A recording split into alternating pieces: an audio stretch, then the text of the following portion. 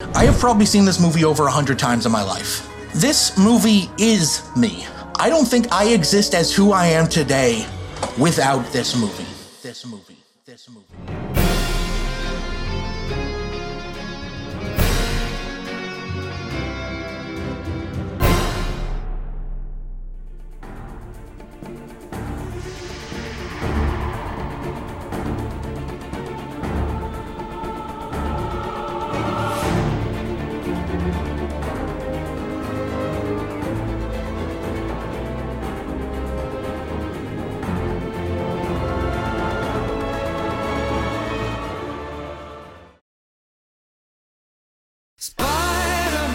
Spider-Man does whatever a spider can, spins a web any size, catches thieves just like flies. Look out, here comes the Spider-Man. Spider-Man, friendly neighborhood Spider-Man. I'm so happy I came back for this. Look out. Here's the Spider-Cast!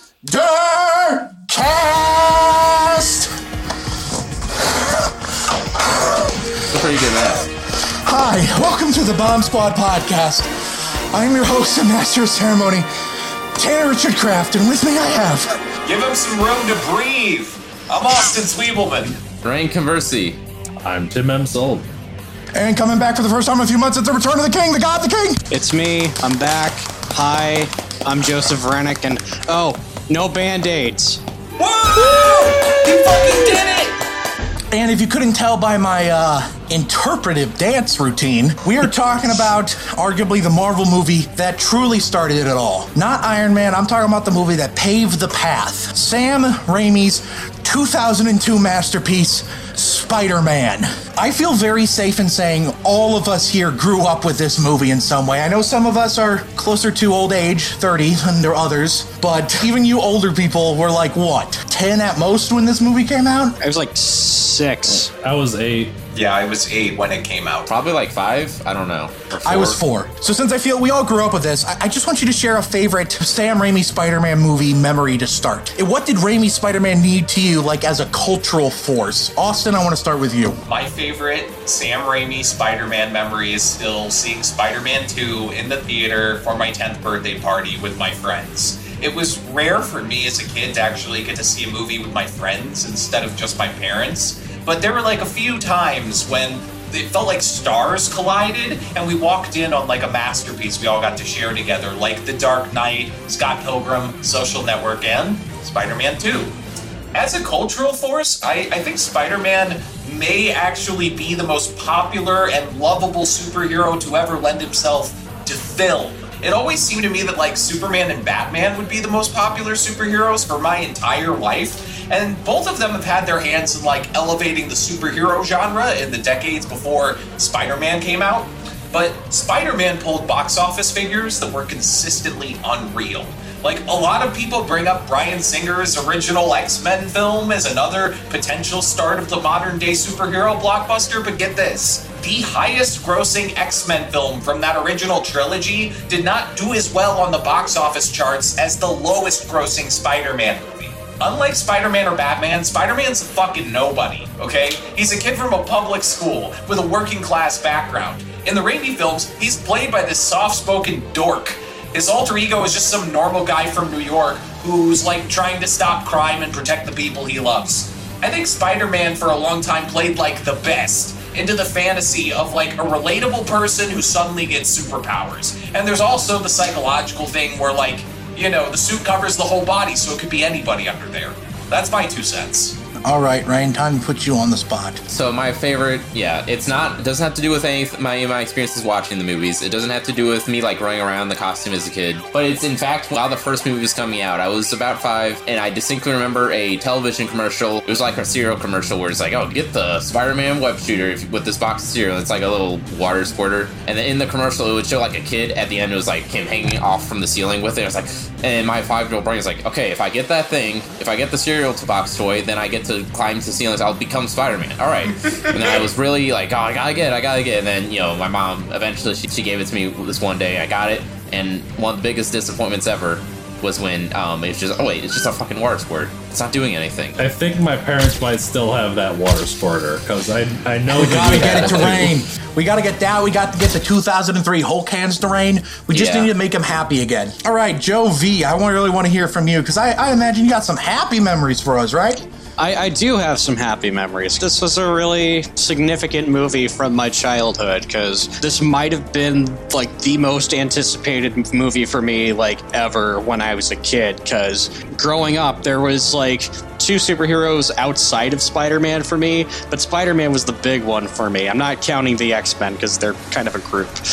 I remember being a kid who loved the 60s cartoon and the 90s cartoon. I grew up with those. I don't remember the movie. It might have been the re-release of Spy Kids that my dad took me to see. One of the few memories good that I have with my dad.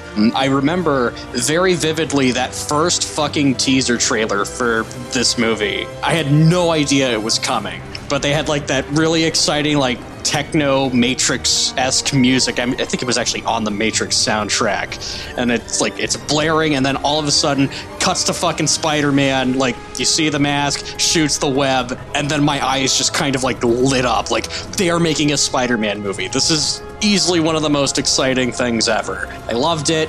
We saw it opening weekend, jam-packed theater. It was people were sitting in the aisles. That's how major this movie was. And just outside of that, just small little things. I had the PS2 game that was based on the movie. I had one of the Lego sets. I think that the Lego set that I had was of the robber, him chasing the robber in the wrestling suit. There's a lot of fun, significant memories of that movie with me, but that's just a small little taste of it. So back to you, Tanner. All right, Tim, as the elder statesman of the group, what's your favorite Sam Raimi Spider-Man memory? And what do you remember as this cultural force? As someone who is the uncle of 9 children, I've noticed that a lot of kids these days, they have their cartoon versions of the superheroes, but they're very, very aware of the MCU. It's they want to watch the MCU movies, but their parents are no, it's PG-13, you can't watch that. So they get the cartoon version, but they are aware of this bigger version, the big theatrical thing, which we didn't quite have that in the 90s, 2000s. There were some superhero movies back then. There was the Burton and Schumacher Batman movies, there was the X-Men movies, and Blade. That was when it really started to pick up speed. And then Spider-Man was the movie that even escalated it a step further. I remember watching episodes here and there of the Spider-Man and X-Men cartoons on Fox Kids. I was excited to see movie versions of them. I was 8 when that movie was getting announced, and it was PG-13, so my parents were we're not gonna let you go see this just yet. But then I read the novelization of it before I got to see the movie, so I was pretty much aware of the plot, plus a bunch of weird extra stuff that they crammed in there for some reason. Sometimes those are deleted scenes. They get an earlier draft of the script to write the novelization on. And then my oldest brother got it on DVD, and I remember watching it with some friends of mine at a sleepover that we had at my house. I got to see 2 and 3 both in the theaters, so I didn't live to regret that. It's definitely a movie that's had an impact in my life, even as the quote-unquote Marvel cynic of the Bomb Squad. So, it's funny because I'm the one who hosts the podcast. I'm the one who wrote the question. I don't really have a specific Sam Raimi Spider-Man memory because for as long as I can remember, Sam Raimi Spider-Man has been a cultural force in my life. I don't remember a time before Spider-Man. Many, many podcasts ago, it's been a long time since I've referenced this, I have said that SpongeBob is my God, Shrek is my Jesus Christ, and Vin Diesel is my Holy Spirit. Just now I was thinking, I don't think that's entirely accurate. I'm going to take Vin Diesel out of there, and I'm going to slide Shrek on over, because I think the true configuration of my Holy Trinity is SpongeBob is my God, Shrek is the Holy Spirit, and Spider-Man died for my sins. Does that make Vin Diesel Judas now? Honestly, after he got Justin Lin kicked off, yeah, he is my fucking Judas. Come on, Vin! What the hell? I wanted to be Spider-Man when I grew up as a kid. I wanted to be a superhero, and it's because of this movie. I have probably seen this movie over 100 times in my life. This movie is me. I don't think I exist as who I am today without this movie. The way, like, Fortnite probably feels to kids now is what Sam Raimi's Spider-Man felt to me as a kid. Like, it was all-encompassing. It was everywhere. It was the thing. But how do we feel about the it thing that started it all, the original Sam Raimi Spider-Man? What do we think about it overall? Tim, I think we're going to start with you on this one. So, the other day, I came home from work and I was just getting off an exhausting long shift. And then I opened my door and Tanner's sitting on my couch with a gun. And he says, all right, Tim, we did your anime month and now it's time for you to be on 2 of these Marvel podcasts. He pulls out his VHS tape of Spider-Man and says, all right, now put it in the VCR. And I go, Tanner, that's a toaster. And he says, I'm not taking any questions. I rewatched it yesterday, and I had actually rewatched the trilogy a couple months ago leading up to the Evil Dead podcast to just kind of see how Sam Raimi's style kind of bled into those. Again, I had a good time with it. It's just an always fun movie to watch. There's some parts of it that, like, it definitely feels like a relic of its time in some ways. Like, there's some dialogue that hasn't aged Gay super joke. well. The gay joke. Yeah. You're talking about the gay joke. What are you doing up there? Staying away from you. That's a cute outfit. Did your husband give it to you? I like that joke. You don't count. You have a husband. I like that Only joke. us straights are allowed to critique gay jokes. Yeah, exactly. But you're not straight, Tanner. Don't worry about it. Warts and all, it's a really fun movie to watch. It's got some great fights. It's got Willem Dafoe is in it, and Willem Dafoe is great in everything. As I always say, give that man a shitty script, he will still give you an incredible performance. Just watch Death Note. Yeah, it's just overall real good time. All right, that's all stuff. I agree with Willem Dafoe. He's amazing and everything. Rain, first off, can we see the shirt again? Of course. I was like, Tanner's not the only one who stands up in the middle of the podcast. Yes! It's so good. There We it all fucking love it. is! Oh god, he looks great! He's fucking ripped, ladies, and he's single. What 1 year in LA does to a motherfucker.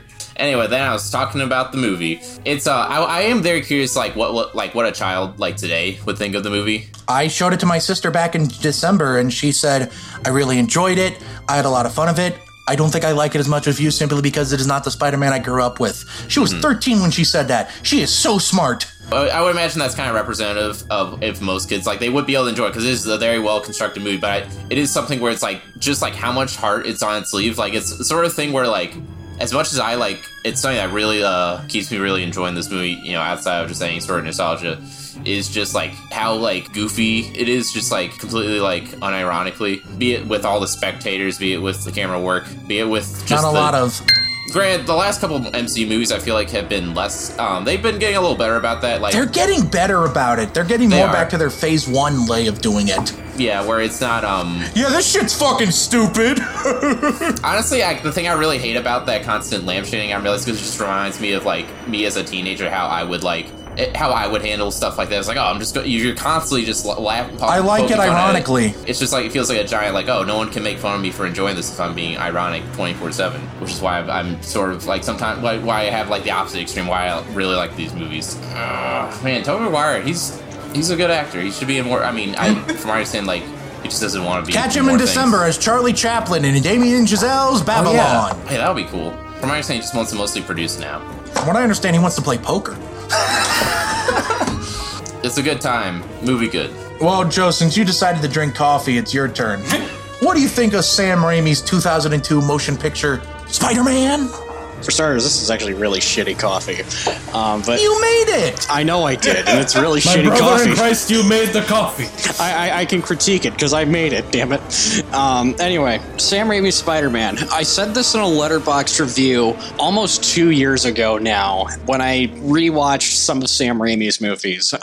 For me, that first Spider-Man movie is up there with Richard Donner's Superman as the near perfect origin movie. That being said, I still think Superman the movie is the better movie of the two. That being said, man, oh man, the technical craft that Sam Raimi just brings to this movie is on another level. If there's any thing that I could complain about this movie, sure, some of the CGI effects look a little wonky, but looks better than Black Panther. As far as acting goes, it's the only person I can complain about is James Franco, and not just because he's a piece of shit. He actually doesn't really work that well in this movie. He's just not given anything to do. I talked to Austin about this today. He's just a dick. So I do really like the scene where he's talking to Mary Jane. He's like, oh, well, here, what can I buy you? I'll buy you this. I'll buy you that. I will throw money at you to fix the problem. It's reflective and scary. I think he performs that scene well, but yeah, otherwise, he just doesn't really have much. Just cut to him saying, one day Spider-Man will pay. Yeah. Where he's trying to say Ditko-esque dialogue, and it just does not work. One day Spider-Man will pay. He gets better at it as the movies go on. But yeah, he does get better as the series goes on, but he's particularly not really good in this. Yeah. Outside of that, though, my God, this movie is just so much fun, and I think people have kind of pushed this one to the side as the years have gone on. Because, to be quite honest, Spider-Man 2 is the better movie. Spider-Man 2 is far and away the better movie. That being said, it's there's a lot of stuff in this that people just tend to overlook, from just how classic this fucking movie feels like. I've heard people compare some of the dialogue in this to a Frank Capra kind of thing, but done in a modern setting. Yeah. It definitely feels like that at times, especially in the romance, which, speaking of, I actually really like the romance in this between MJ and Peter. Overhated. Yes. It's overhated. Yes. It's a very cute romance. That kiss was iconic as fuck. Speaking of things that are just overlooked, I think Kirsten Dunst is overlooked in this movie. Yep. Everybody shits on this character for no reason. Yes. I was watching it today and I realized, holy shit, she's almost acting circles around almost everyone else in the movie. She is so good in it. Kirsten Dunst is acting circles around pretty much everyone except for maybe Willem Dafoe, because, it's Willem Dafoe. That's hard. Her character work especially gets overlooked. Yeah, I get it. She needs to be saved a lot. And it gets kind of tired once you get to Spider-Man 3. Really? We're fucking doing this again? But I think she has a very dynamic character in this, very specifically.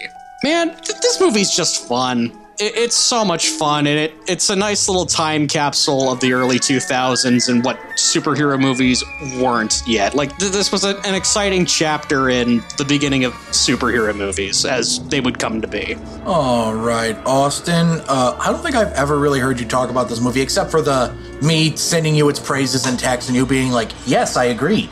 So just kind of, what do you think of Sam Raimi's Spider-Man? Well, this time around, I was fortunate enough to get to watch the open mat cut of Spider-Man 1, thanks to an anonymous donor, friend of the podcast, Ram Sami. It's beautiful. So you can see sort of what was above and below the letterboxing that projectionists put up back in the day. Cool stuff like marks that the actors are supposed to hit, lights in the background, microphones dipping down, and a lot of matte boxes. It really humanizes the film, and in some cases makes it look like A24's Spider-Man, which is cool.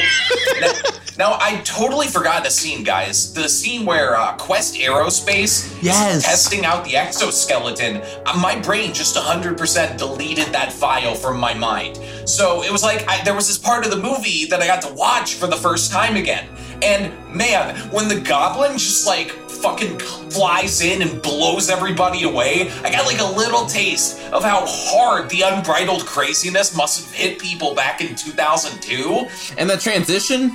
Oh, and the hats! That is so incredible! That's one of the most Raimi things about the movie. It's amazing. It was midnight, and I was laughing and hollering like I had won the fucking lottery when I saw that. You're he did it! Those crazy sons of bitches did it! You went full Goldblum in Jurassic Park. I think that, the pacing in this movie is often really snappy, too. Around the time that there was the Macho Man Randy Savage scene, I was so impressed by how quickly they were getting through the plot beats.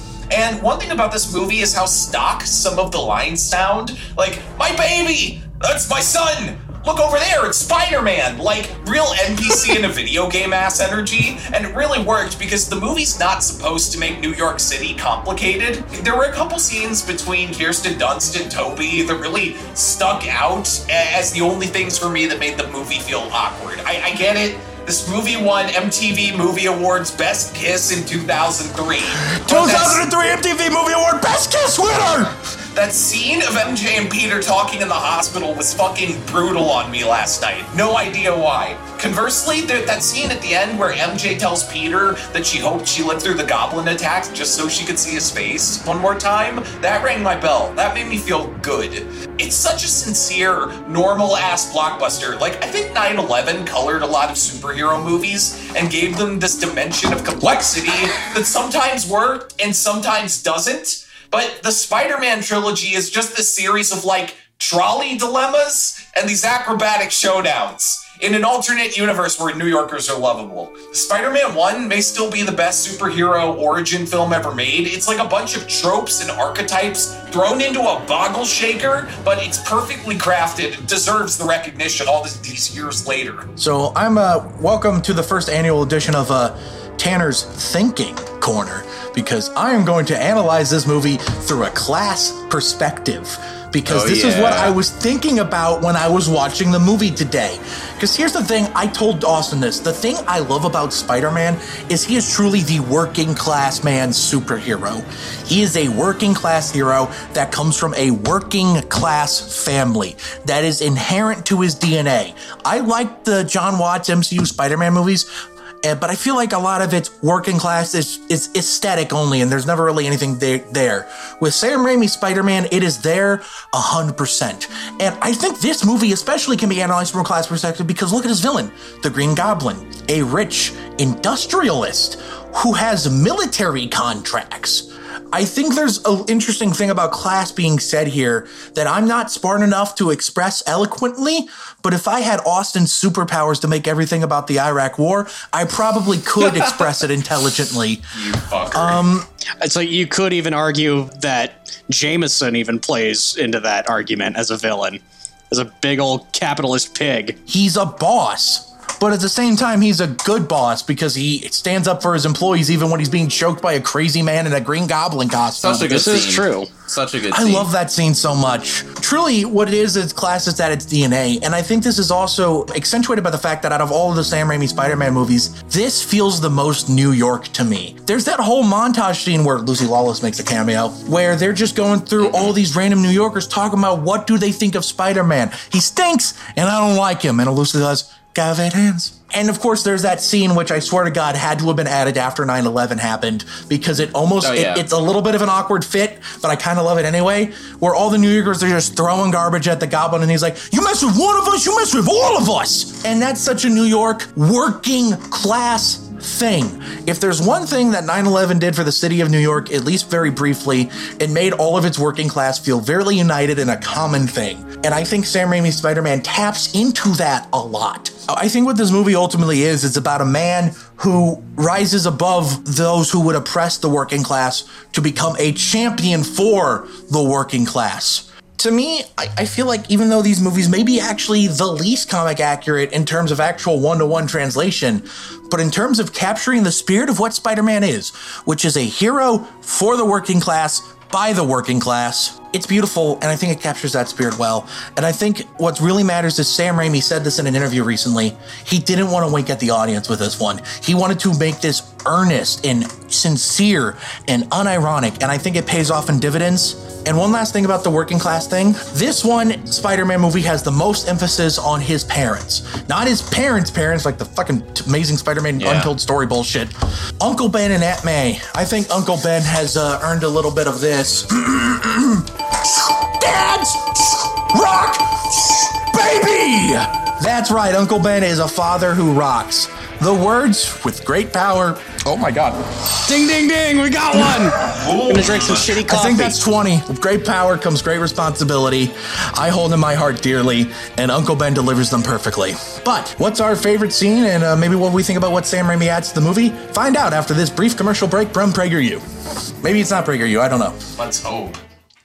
with your own Spider-Man water squirter. One's free in specially marked Kellogg's packs.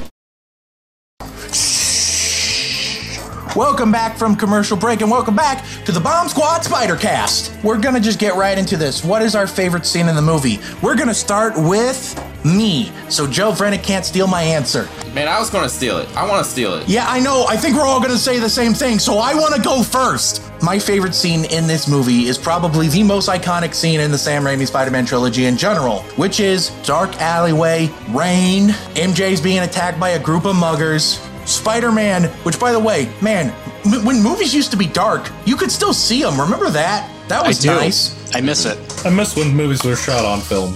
When Spider-Man beats up all the muggers that are attacking Mary Jane, and I think the most iconic shot of the entire franchise happens. Spider-Man hanging upside down from a web, Mary Jane removes his mask, and they kiss. It is heart-wrenchingly romantic. The action scene in it is really nice. It's beautifully shot. Everything that makes this movie great is on display here. Why am I crying? Why am I crying? We got 2! Spider-Man 2, bitch! Why am I crying? I just really love that scene, man. You ain't shit. The Upside Down Kiss is the most iconic scene in the entire trilogy and the entire franchise, and arguably maybe even the most iconic scene in any superhero movie. Maybe only rivaled by... I hope this doesn't put you off from flying. Statistically, it's the safest way to travel. Joe V, since I stole your thunder, I'm sorry, but you can say anything that I didn't add. Yeah, no, my pick is the Upside Down Kiss, because, well, for starters, that whole fucking scene. MJ's just a long fucking list of characters from my childhood, and she's the fucking reason why I have a thing for redheads. Basically an iconic scene that just fucking comes on and just announces itself as an iconic scene. That scene is so goddamn great that it's also the best fucking part of the best fucking episode of the hit television show, The OC, motherfuckers! Yeah, I fucking did it! I did that on my comeback episode! I brought back The OC! I can't work in these conditions! The Rainy Day Women, best episode of The OC, ends on a recreation of the Upside Down Kiss from Spider-Man. Easily the best moment of the show. Easily the best moment of the first Spider-Man. Back to you, Tanner. Rain, was yours going to be the Upside Down Kiss too? On top of everything else everyone else said about that scene, I would say, like, while there might be, like, a movie kisses that, like, throughout the course of the film felt more earned because, you know, character arcs. But I would say, like, on a purely visual level, it has to be, like, the most iconic kiss ever, right? I think it is. I think it is. When I think of movie kiss, I think of Upside Down Kiss. Yeah, no. I like the Punch Drunk Love kiss. That's my favorite kiss. That would be my actual number one, but I will say my runner-up will be, as I alluded to earlier, the scene where the Green Goblin attacks J. Jonah Jameson. I think it's just, like, a great, like, little bit of character writing, how this character, you know, is just such a smug asshole. Piece of shit, like, just, you know, love to hate him asshole boss we've all had. And then just, like, so, like, quickly we're able to, like, give him so much depth out of nowhere. It's like, when he's willing to, like, just sacrifice himself, not give it up. There's, like, so many things that, like, it could be a result of. Maybe he, like, secretly cares for Parker. Maybe it's just out of, loyalty. It could be a million things, and each thing, it could possibly be just, like, makes his character all the more interesting. The fact that we just don't know. It's just nice, simple character writing. Very great. And can we mention J.K. Simmons, best casting in the movie other than Willem Dafoe? We will talk about that in Trivia Corner. So, cool. Tim, go ahead. Yeah, so I have another scene that I was planning to talk about, which is that first scene where, like, the Green Goblin comes in during the parade. That fight scene, I think, is just really great. It's such a great introduction to him as a villain. Rain, yes. I met Macy Gray, who is the lady singing in the parade. Yes. Why does Rain keep meeting celebrities and then not telling us about it? He told us he met Madonna like 3 weeks after it happened. Anyway, continue. But yeah, that's just a really fun set piece. Just a lot of great stuff going on, a lot of great fights. The bit where he throws the grenade and it just vaporizes the guys. So good. Like that I remember watching as a kid and being like, whoa, holy shit. Like that, I'd never seen anything like that before. That is some Sam Raimi ass shit, man. That's Evil Dead shit right there. Yeah, I'd never seen anything like that before in my life, and like, you look at it now, and the CGI hasn't aged super well, but back in 2002, that was some just state-of-the-art shit. Like, that looked incredible. It was crazy. There's a lot of great combat between Spider-Man and Green Goblin in that scene. Impressive! A lot of great like aerial combat, and there's the damsel in distress stuff going on, but like I think it's done in a way that's like really interesting and fun. Just overall great scene. Austin, on to you. My favorite scenes are the sort of B horror movie inspired moments that largely went missing as superhero movies got more corporate. Stuff like the Green Goblin pretending to be an old woman roaming around in the fire just to jump scare Spider-Man. Or the Goblin blowing up the side of Aunt May's house because she slapped his hand away from the sweet potatoes at Thanksgiving. And then yelling at her. Finish it! And then yelling at her to finish Matthew 6:13 before she passes out from being too scared. How can I forget about that scene? That's so good. It's so good. That's my actual answer. I love it. I love how this movie's so grounded just so it can blow your mind when things get really out of control. All right, all that stuff is great. Okay, this is going to be a fun one because this movie turns 20 years old and we got a lot of shit to talk about. So who's ready for... So there's a lot of stuff here. For example, this was going to be the start of a Marvel shared universe as Hugh Jackman was supposed to have a cameo as Wolverine in the movie. He even showed up to New York to film it. The entire plan was scrapped because the crew couldn't get access to his costume. Oof. You could just be Logan. Just give him a wife beater and jeans. That is more of a iconic Logan look than whatever the leather, whatever that is. When Peter Parker is testing out his webbing for the first time and he says things like, up, and away web, Superman, Shazam, Captain Marvel. Fun fact, Tobey Maguire ad-libbed them. They weren't in the script. When Jameson's subordinates are trying to tell him about Spider-Man, one of them says, Eddie's been trying to get a picture of him for weeks. This is, of course, a reference to Eddie Brock, but what you guys may not know, they filmed a scene with an actor playing Eddie Brock. This actor, he was even told by Sam Raimi, we'll have big plans for this character, which sort of contradicts the whole thing with Spider-Man 3 about how Raimi didn't even know who Venom was if there was supposed to be seeds planted in the first one. But who cares? We have set photos. We can prove it happened. It was Will Smith. There was a camera system called the Spider Cam that was literally invented to express more of Spider-Man's world and point of view.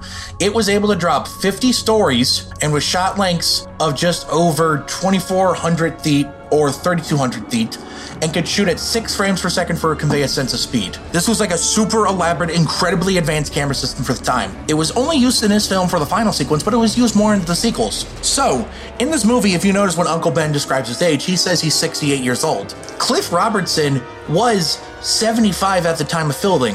However, makeup artists still needed to use makeup to make him look older. He was 7 years older than his listed age, but he still needed to look older. Baby, that's Hollywood right there. So, who's ready for some alternate castings? Who was almost J. Jonah Jameson? You guys ready for this?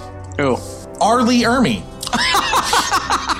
Hugh Laurie. Harvey Fresnel. Dennis Fariana. Michael Keaton auditioned for the part. Fred Ward.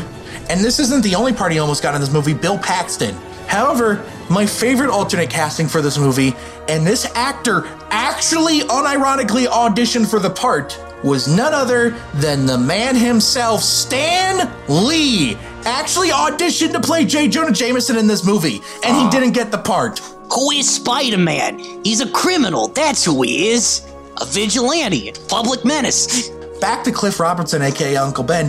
This was his first film for Columbia Pictures in 25 years. Do you guys want to know why it was his first film in 25 years? Because the studio blacklisted him in 1977 when he discovered that his own signature had been forged on a check written by a studio executive, which he then discovered was used to embezzle money from the studio. Columbia wanted to sweep the scandal under the rug, but Robertson spoke publicly about it. That is fucking hilarious. Imagine being like, hey, you know the guy that won an Oscar for playing Dumb Guy Gone Smart? Let's use him to embezzle. Just incredible work. Here are some guys that were almost Spider-Man. This actor campaigned for the part when James Cameron was attached, Charlie Sheen. I just want you to imagine Charlie Sheen Spider-Man for a moment, please. Just to picture that in your mind. Isn't it horrifying? Men Spider-Man. Swinging. Leonardo DiCaprio was obviously James Cameron's first choice when it was in there, but here are some other ones that either read or were close to getting the part. Freddie Prinze Jr., Scott Speedman, Jay Roden, James Franco. Heath Ledger was offered, but he turned it down. Michael Jackson wanted to play Spider-Man. Stan Lee thought John Cusack would be great in the part. Wes Bentley was the fan favorite, while Frankie Muniz and Topher Grace Red. The studio wanted Jude Law, and Josh Hartnett turned it down. I think we ultimately got the best pick out of all of these. However, I do desperately want to live in an alternate universe where it's Charlie Sheen. I want to know Frankie Muniz. He was like a kid at that point. What the hell? Yeah, he was still in Malcolm in the Middle, like early seasons. Yeah, I don't know. I guess it was a very different version of the movie. Here are some actors that were almost MJ. Alicia Witt, Mena Savari, Eliza Dushku, whose Reed is actually on the DVD special features, Kate Hudson, and Tara Reid. Fun fact, the guy that wrote this, David Koepp, he also wrote Jurassic Park, Mission Impossible, and The Lost World, which were the previous 3 records holder of number of the biggest opening weekend in America. Wow. Here are the actors that were almost the Green Goblin. Nick fucking Cage! Not surprised. John Malkovich. Mel Gibson was offered and turned it down. John Travolta, Brad Dourif, Robert De Niro, who was also almost Doc Ock. Billy Crudup was offered the part, but the studio thought he was too old. And Bill Paxton, who, if you remember, was almost JJJ, allegedly finished second in the running for the role. Norman Osborn's condo was on the Warner Brothers production lot, where the production used to film a number of scenes. However, the condo set had also been used in Tim Burton's 1989 movie Batman, and Sam Raimi had to make sure he shot it in such a way that no one would notice. Around half an hour in the movie where Uncle Ben drops Peter Parker off to go to the library, there's a bus scene driving by with a promotional advertisement that reads, The Producers, which is a Mel Brooks stage musical. We all know what The Producers are, right? Fun fact, Mel Brooks later sued Sony Pictures Entertainment for unwanted advertisement in a motion picture. What the fuck? What the hell? I don't know. I couldn't find out anything more about it, but I could confirm it happened.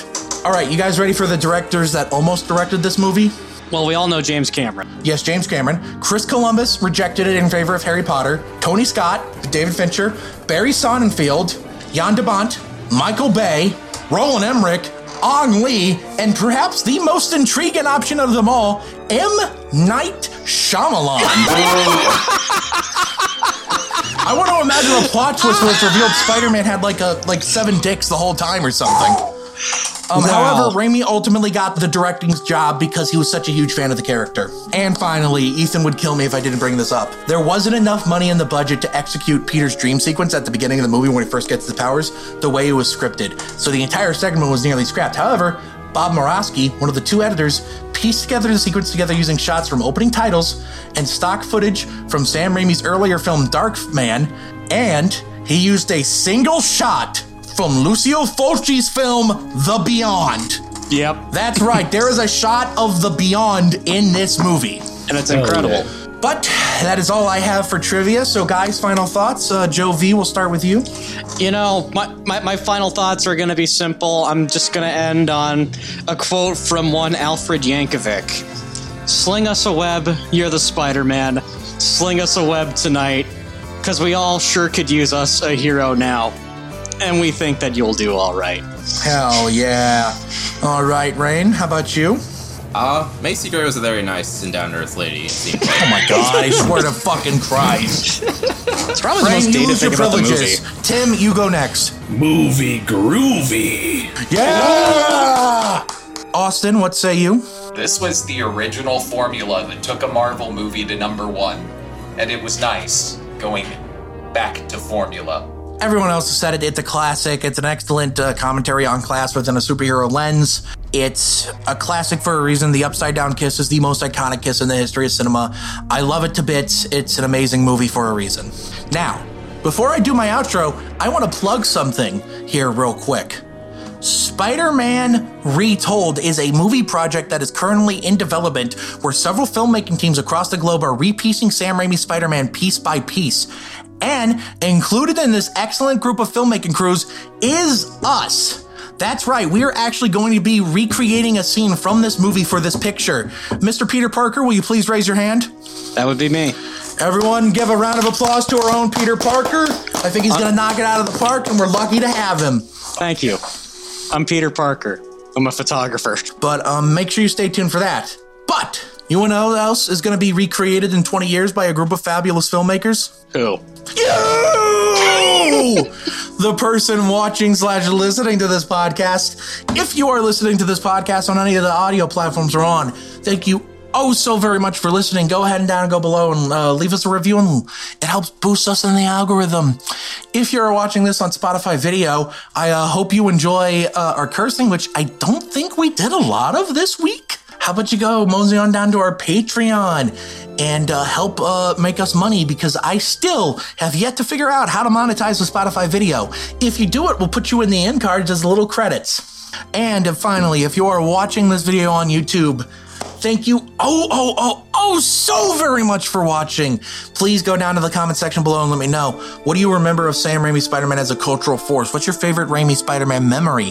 What do you think of Sam Raimi's Spider-Man? What's your favorite scene? And finally, if you got bitten by a radioactive spider, would you then be worried you'd kill your future wife with your radioactive semen? Comment below and let me know. And while you're down there, hit the like button so we know how much you like us, hit the subscribe button so we know how much you love us, and hit the bell icon so I can learn how to climb on walls and sneak into your home. Thank you again so very much for watching. Tune in next week, because the Sam Raimi Marathon hasn't ended yet, where we talk about Doctor Strange in the Multiverse of Madness. This is going to be an awesome one. It's going to be a fun podcast, guys. You won't want to miss it. Joe and I are actually about to leave to see it. Yeah, wrap this up so we can go. Bye. Just so you know, I will never forget these words. With great power comes great responsibility. This is my gift, my curse. Who am I?